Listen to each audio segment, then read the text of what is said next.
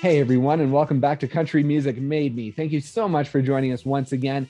As always, please be sure to like, share, follow, subscribe to us wherever you are listening. You can leave us a review, a rating, tell your friends, your family, your neighbors to come on over and have a listen. That support is huge. Today, we're joined by Drake White. Now, his career began in Nashville in 2010. It has been a slow and steady climb to success in country music, and it all came crashing down in 2019. In August of that year, Drake suffered a stroke on stage. He nearly died. He spent 6 months rehabilitating just to be able to walk and use his left hand. He has fought, he has battled, and he has made it out on the other side, a man of faith, a man of conviction, a man ready to share his story in the hopes of inspiring others. So please enjoy our conversation with Drake White.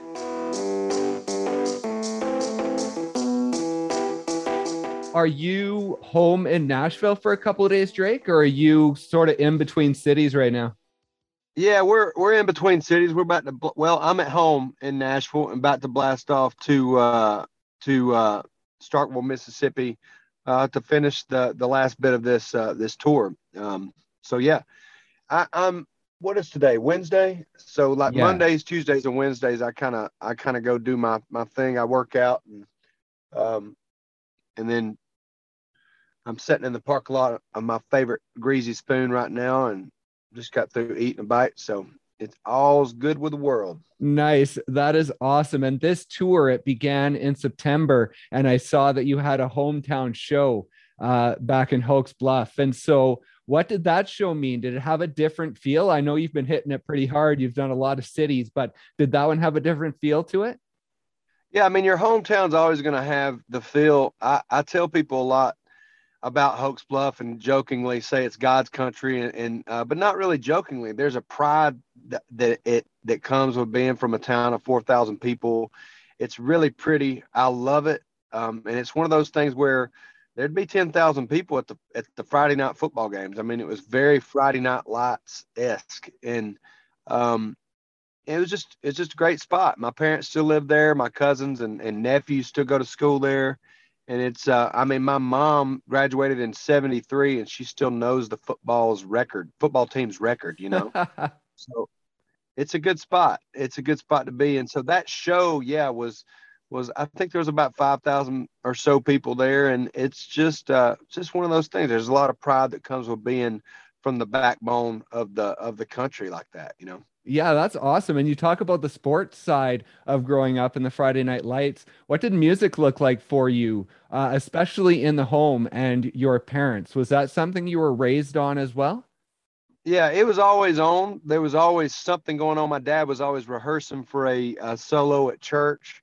There was always country music or soul music playing, whether it be something from Muscle Shoals like a Ray Charles or Percy Sledge, or it was George Strait or Garth Brooks or any of the country influences. Willie Nelson was a big one that my uncle introduced me to. But it was the permission was always given to be loud, to beat on pots and pans. It was never a shush shush like be quiet at the table type of family. It was like you better speak up and say what you want, or you're not going to get a chance. And my sister's 2.5 years older than me, and my mom is she was running a beauty shop out of our house. And so I was just, when the shampoo line got too long, it was like, hey, entertain these ladies. And so it was a George, Garth Brooks box set live. It was, I just started singing, so that I figured out how people liked that, and it made me feel good. So I pursued it right on through Auburn and you know, college and everything else. But a lot of church. My granddad was a preacher. My grandmother was the piano player, and my dad is a great singer to this day. He's got a cool kind of Vince Gill thing going on. So it's always been there, and it's always been around me. So yeah, music. And so a big family, you talk about they still live there. So obviously they were around growing up. Now, is there one family member that really influenced you more than others, or was it just a whole family thing where everyone was involved? everyone was definitely involved, but my uncle Ron, he's 82 years old, Vietnam veteran, like instilled this sense of patriotism and love of the outdoors. My dad always loved the outdoors, and we were always in it and doing it. But it was really, I would shine a light on my Uncle Ron there just because I was around him, and he was kind of a Renaissance man, kind of looked like Ralph Lauren, and kind of spoke in the terms of Hemingway and stuff like that. So it was always kind of like he was a storyteller and still is to this day. And he's got a bunch of good stories, and that campfire type uh, revival was what we did. We sat around and played guitars and made up stories and sang about them and rhymed, and Ron was a big part of that. And I was going to ask you about your Uncle Ron, because correct me if I'm wrong, but is he quite the dancer when he gets up? Yeah, he's definitely if you've been to any of my shows when he's there, he's going to be dancing. And so your stage performance of jumping around and being very energetic, do you get some of that from him? Yeah, yeah. I mean, he just, it was that confidence and that kind of swagger that he instilled of get your back off the gym brick wall and ask the girl to dance type of mentality. And he was my dad's not much of a dancer, but my grandfather was, and my Uncle Ron was. So it's just like, the the the uh the bravery it takes to get up and stand up in front of people and sing. Well, it takes that for the first time, and then once you start kind of breaking that seal, that fear is gone. And when you ask the girl that may be a little bit older than you at prom to dance, and then you start dancing with her, then you realize the whole cheerleading squad's dancing with you, then the fear is gone. And that's the whole thing with life. Like, it's too short to stand with your back against the gym wall and not ask the girl to dance. And that was his motto. It's his carpe diem. It's like, seize the moment. The day is now. The time is now. Go do it. Right. Yeah. And so, with how important family was growing up, now that you're doing what you're doing and you're able to bring them into it, into the Opry, the CMA Fest. I saw you took your dad to Mount Rushmore while you were on tour one time. What does it mean to be able to include them in this journey as you're going along? Well, that's everything to me. These guys, the permission I said earlier of beating on the pots and the pans. I've never had to ask permission to do that, and I've never had to beg for support. It's always been like, no, go do it. And my mom just beamed. It's part of it. So to get to see my grandfather McMeekin before he passed away, my mom's dad, get to be announced by Mr. Cody at the Opry. That was one of the crowning moments of my career. I'll remember that forever. Him standing up in those pews and him saying, "This is Mr. L.D. McMeekin, Drake's grandfather. He's here." And that was the last time he ever saw me play.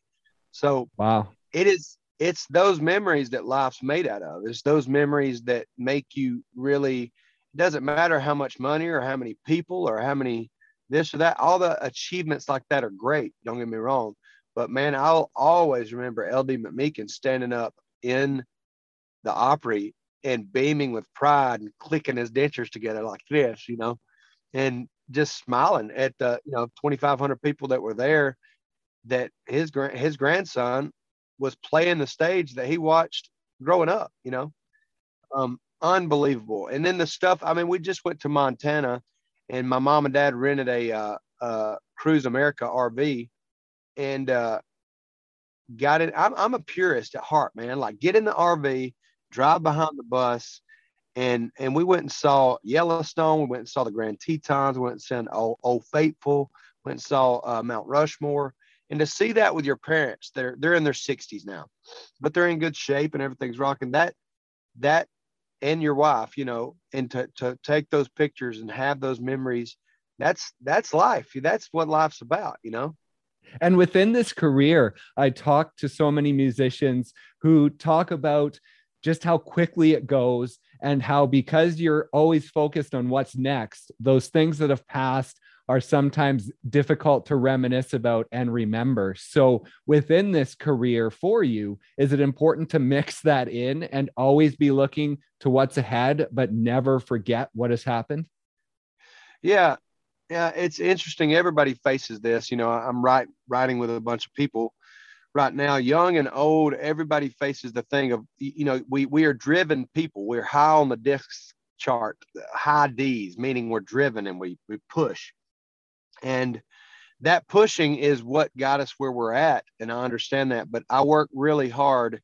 And my recent injury of the stroke back in 2019 really put it in perspective of, you've got right now, you've got, 11:42, this minute right now on this day is all that you're guaranteed, this second. And everybody kind of might roll their eyes at that at 20 or 25.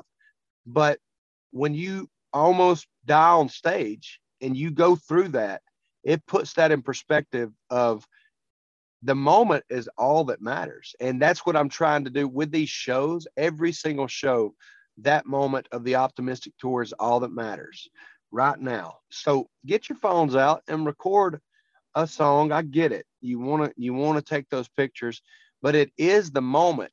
It's the reason we love kids and golden retrievers. They are not worried about tomorrow or yesterday. They're in the moment because they're just slap dab in the moment.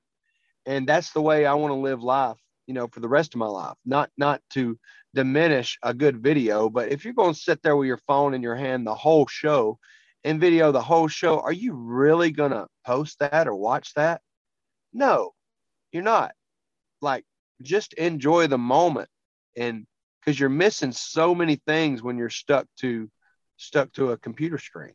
Right. Yeah, exactly. And you mentioned 2019. I do want to talk about that for the listeners. If you wonder what that is about, we will talk about that. But I want to talk about a bit about the lead up as well of this career. And now let's talk about Nashville, getting to Nashville. You're working as a general contractor and basically hustling at night to make a career in country music. So when you arrived in Nashville, did you know that country music, you wanted that to be your career?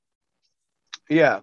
I went to school at Auburn. I did what my mom asked me to do, which was get a proper engineering degree. And it was one of the hardest things I've ever done in my life. I mean, it was super hard, and I had to devote and focus my time towards that building science program at Auburn. And when I got out, I got a job, and I'm good at interviewing, as you're seeing right now. So I had multiple job offers, and I went. And I believe you should work hard. You're not working for the man or yourself. You're working for the Lord, in my mind. So you should work like you're working for him every job. So I moved here with a real job with, it wasn't even a 9 to 5. It was a 5 a.m. till whenever they got finished. Right. I want to be honest. I hear a lot of country people like, I swing hammers and work my way up and all this stuff, when I know that's bull crap to a certain extent. Like, that's a great story, but like, this is a real, like, I'll be completely honest. I was half-assing both things. I was playing at Losers with John Party from 10 to 2 and two other buddies. I did that for 3 or 4 years and played in front of all kind of people. And, 2:30 and 3 o'clock a.m. loadouts out of Losers and sleeping in your truck are not conducive to 5 a.m. concrete pours. Right. And it's not that I was sleeping on the job, but let's just say I was sleeping on the job. I was, excuse my language, but I was half-assing both things. I was not riding because I was working. I was dog tired all day, and I'd play Mondays, Tuesdays, and Wednesdays, and then catch up on the weekends and play throughout the weekend. So I had to fully, like, if anybody's out there listening to this right now, like, that was the key to find my passion. If I could have one wish, I would have wished that I would have found my passion. It's how quick can you find that passion? How quick can you find that thing that wakes you up in the middle of the night because you're thinking about it? And for me, there is no safety net in this. Like, I've been all in since 2010, and that rhymes. So I'm probably going to put it in the song. There you go. It's like, that's what it is. It's when I gave it all, the stars line up, and Jeremy Stover, Brett Saliba walk in the bar that I'm playing. And they say, do you want to open up for Willie Nelson? Yeah. You want to write some songs? Yeah. You want a publishing deal? Yeah. You want free record deals? No. Yeah. Yeah. Sure. And it was when I gave up. There is a ethos out there. There is the energy that when you give up and have no backup plan, things happen.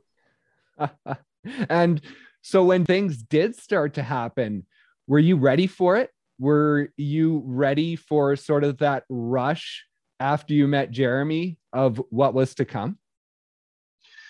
Yeah, because it's not like I was playing. I mean, to steal my buddy Charlie Worsham's line, we have definitely taken the scenic route to stardom. Like, this has been up and down. I've played to 50 people. I've played to 500 people. I've played to 5,000 people. I've played to 40,000 people. And it's like, I have went in there and always done what I wanted to do, and wanted to understand the business and everything like that. But there was never like, oh man, and still to this day, I don't consider myself, made it or whatever it is. I do consider I've made it because I'm doing this as a career, and I'm going to continue to do it. But your question is so funny because the routes are so different for everybody, and you got to cash in your chips, and you got to say that I'm dedicated to this route because I know there's a great plan. And it's not my plan, it's God's plan. And you got to devote yourself and your faith to that. And even when, you get attacked in the middle of the night by the devil that says like, all your time's run out and all that. No, I'm a musician. I'm a troubadour. I write songs. This is what I do. And I'm tougher. I'm tougher because it took me longer to achieve what I want to achieve. And it didn't happen quick for me. And it does happen quick for some people. But everybody's got their cross to bear, and everybody's got their struggles, and that's what makes us strong. And I saw one post I found really interesting. It was April 2015. So you were a bit into this journey, and you were sitting in a room with Shane McAnally, Josh Osborne, and Ross Cooperman.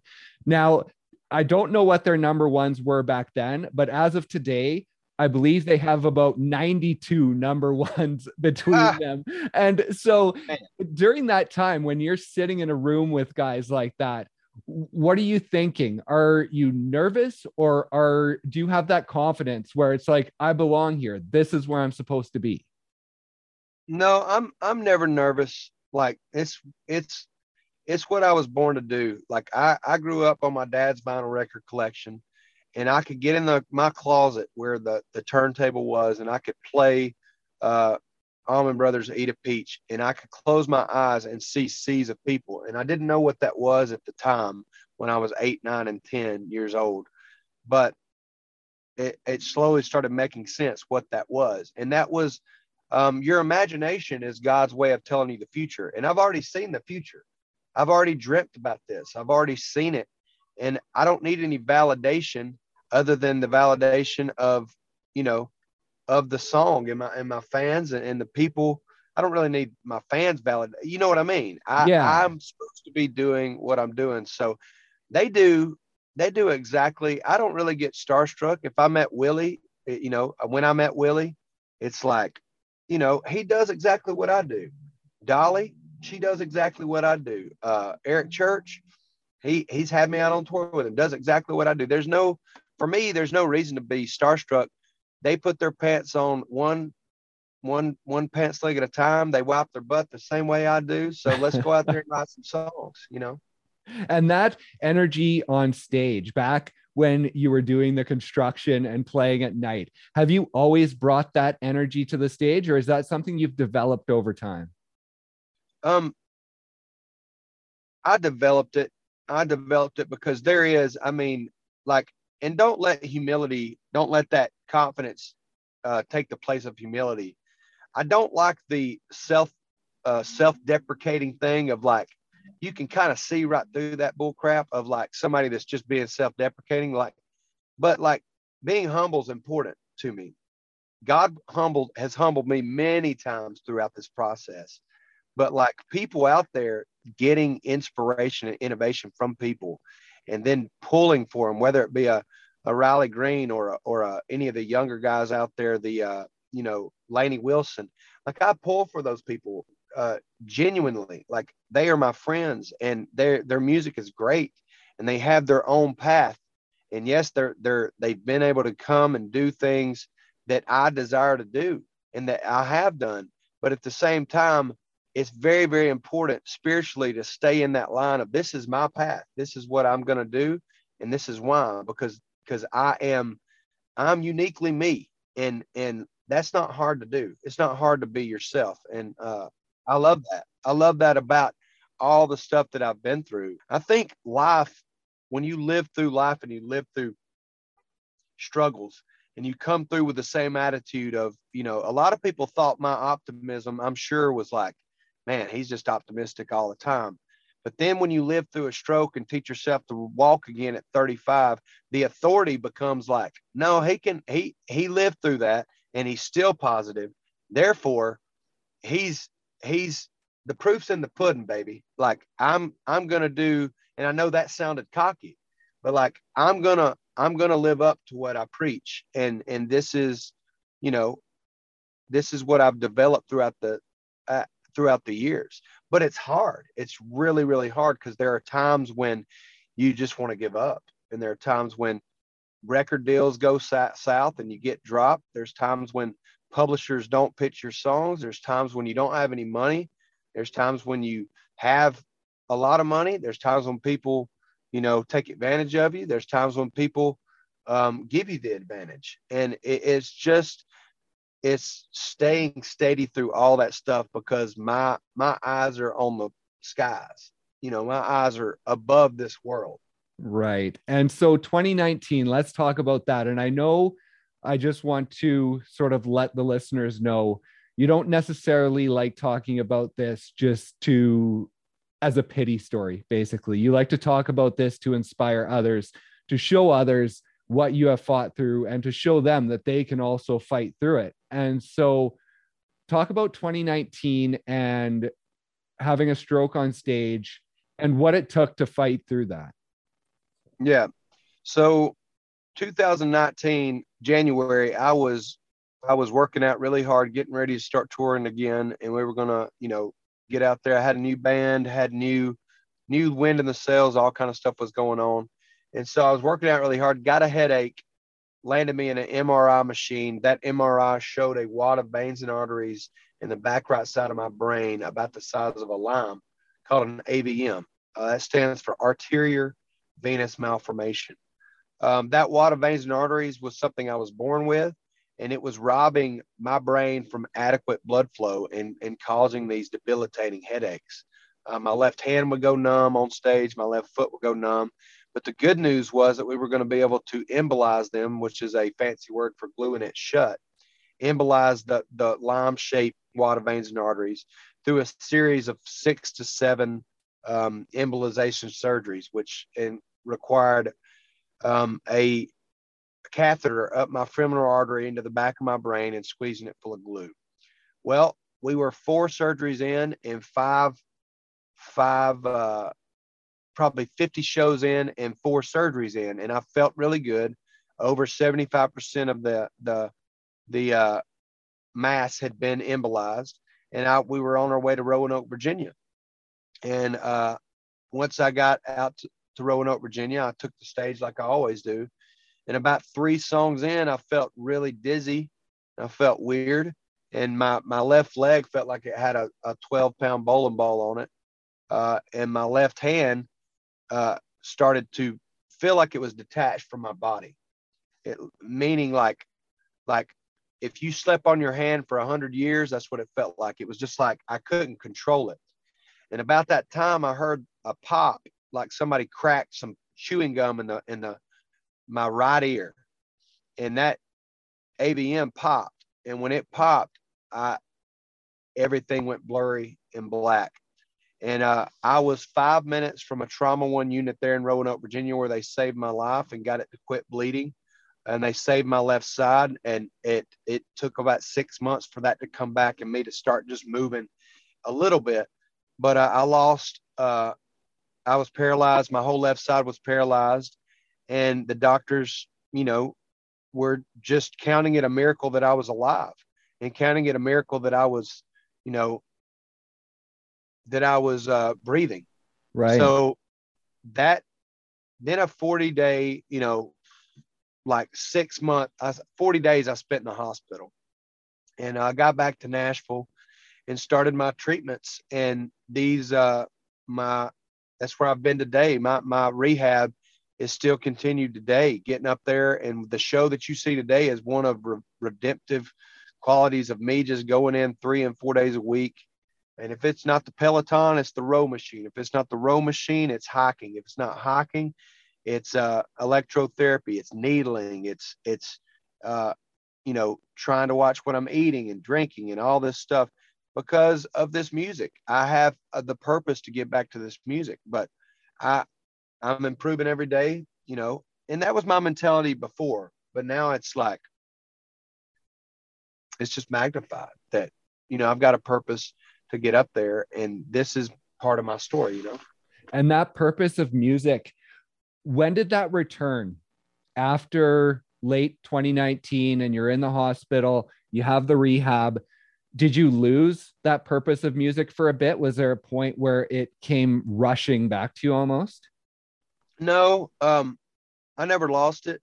It was August the 16th of 2019 is when the stroke happened. And I would say immediately when I quit fighting for my life and realized that I was not going to die, I immediately told my wife to call my management. And she was like, what? This was like a month after I did, because it took a month to be able to have the strength to look at my phone. And I said, call everybody up and tell them I've got a story to tell, and tell them I'm going to be fine and I'm going to get back to the stage. And everybody's like, whoa, whoa, whoa, whoa, man. Like, you got a long way. And, all these people, all my friends came and saw me and they were like, all you need to worry about, because I tell them I'm going to get back to the stage. You don't need to worry about that, Drake. All you need to worry about is getting back, is your health. And that made me so mad, dude, because I don't do this because like it's just like a hobby. I do it. I have to do this. It's just like breathing, basically. Like the stage, the songwriting, the creating music, all that stuff. Like, artists know what I'm talking about. Musicians know what I'm talking about. You eat, sleep, and breathe it. And so it was immediate. As soon as I could lift my head, it was okay. How are we going to make a story out of this and be an inspiration? And get back on stage and get back up there and do our thing. And it was that's just my mentality, and it has been since day one. And right from the beginning, when you started writing at that point, was it a therapeutic thing, or did that take some time for you to sort of realize how therapeutic it was becoming for you? Both. Writing a song is like solving a Sudoku puzzle or a Rubik's Cube, or not as hard as a Rubik's Cube, but it's like, it's like solving a puzzle. And so it was very, very good for me to write songs. And it eventually all, came back. And I feel like now I'm writing better stuff than I've ever written. But for a while there, it was like very elemental on how much strenuous, activity I could put on my brain to do it, because it was healing. And, I needed 16, 17 hours of sleep a day for a long time. And now I just feel like there's some normality to my life.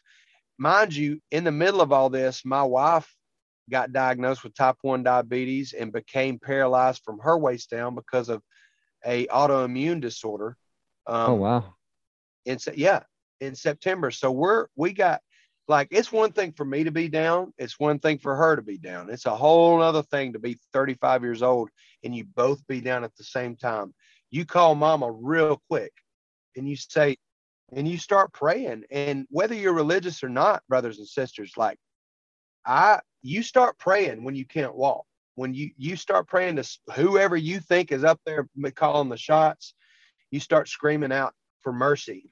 And my wife was just about as hard as what I went through, going through that with her, because she was my rock. She still is. And she made it through it. And we got her diagnosed. Thanks to Vanderbilt and all that stuff. But the purpose of me telling you that and telling the people out there that is, everybody's got their struggles and everybody's got their problems. And there are so many things. The human spirit is so resilient. It's so powerful when you sink into being the victor and not the victim. And that is cheesy. And I'm sorry I said that, but it is so true. When you sink into, nope, I'm going to write about this and it's not about me. It's about the person out there listening to this.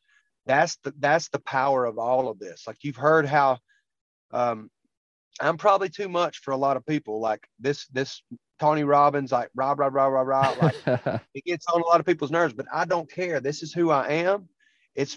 What I've been through is my story.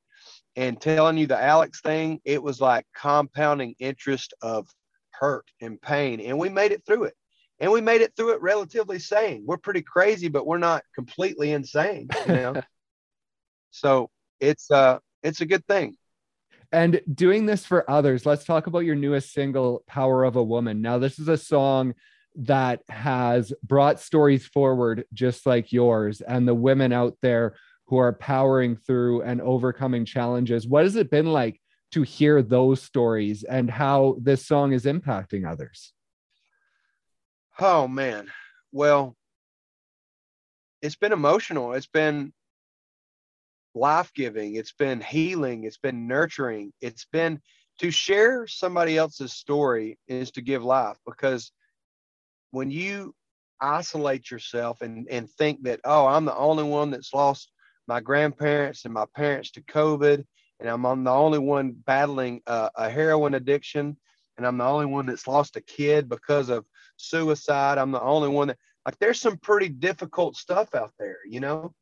But when you open up and you tell your story, I have a place in my set. It's like a light. One light goes off and then two lights go off. And then you start shining lights into the darkness, and the devil can't live in the darkness.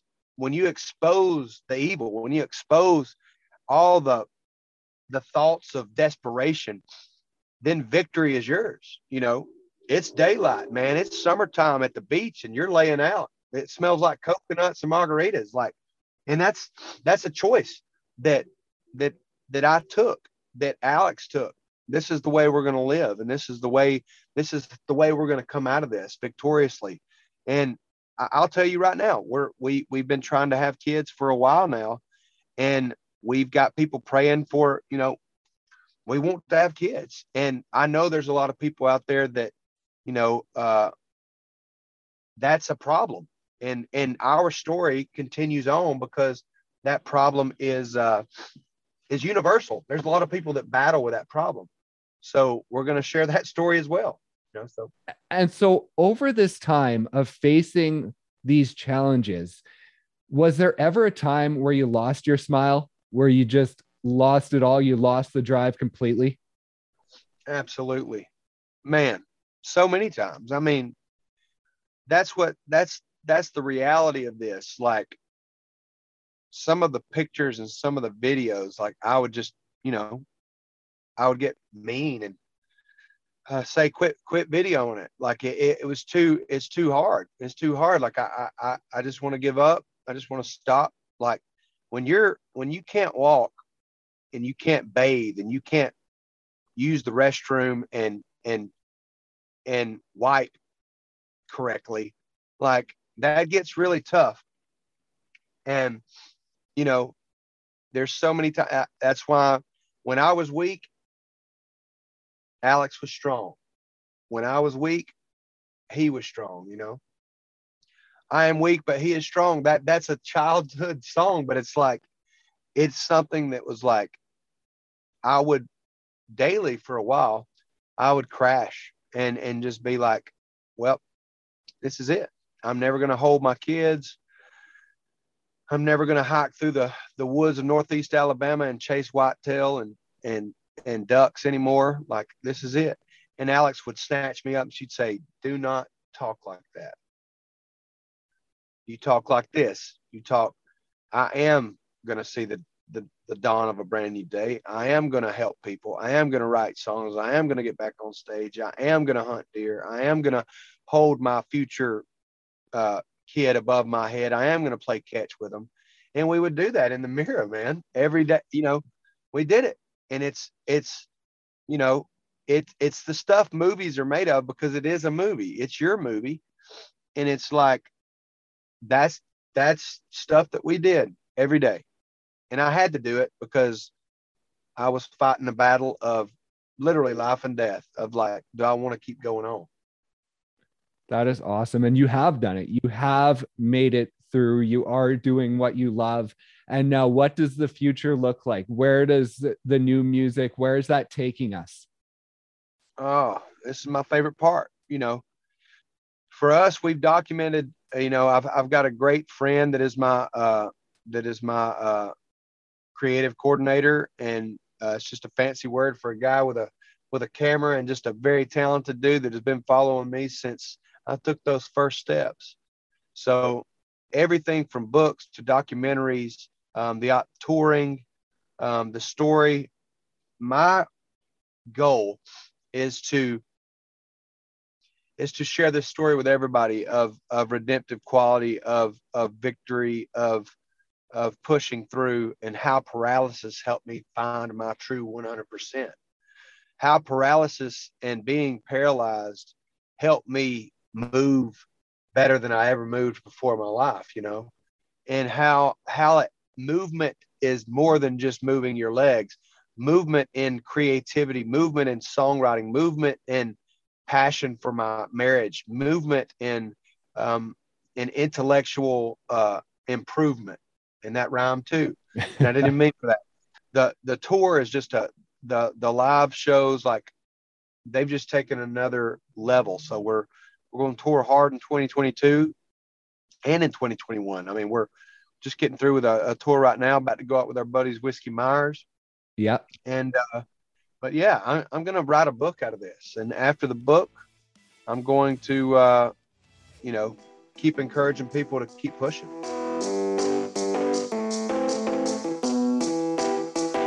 Thank you once again so much for listening. And thank you to Drake for stopping by and sharing his hugely emotional and inspirational journey. Be sure to check out all of his new music wherever you stream your music. Please also be sure to like, share, follow, subscribe to us wherever you are listening. Leave us a review, a rating, tell your friends, your family, your neighbors to come on over and have a listen. And please join us every week for new and exciting episodes with your favorite country artists. Thank you so much once again for listening, and we'll see you next time on Country Music Made Me.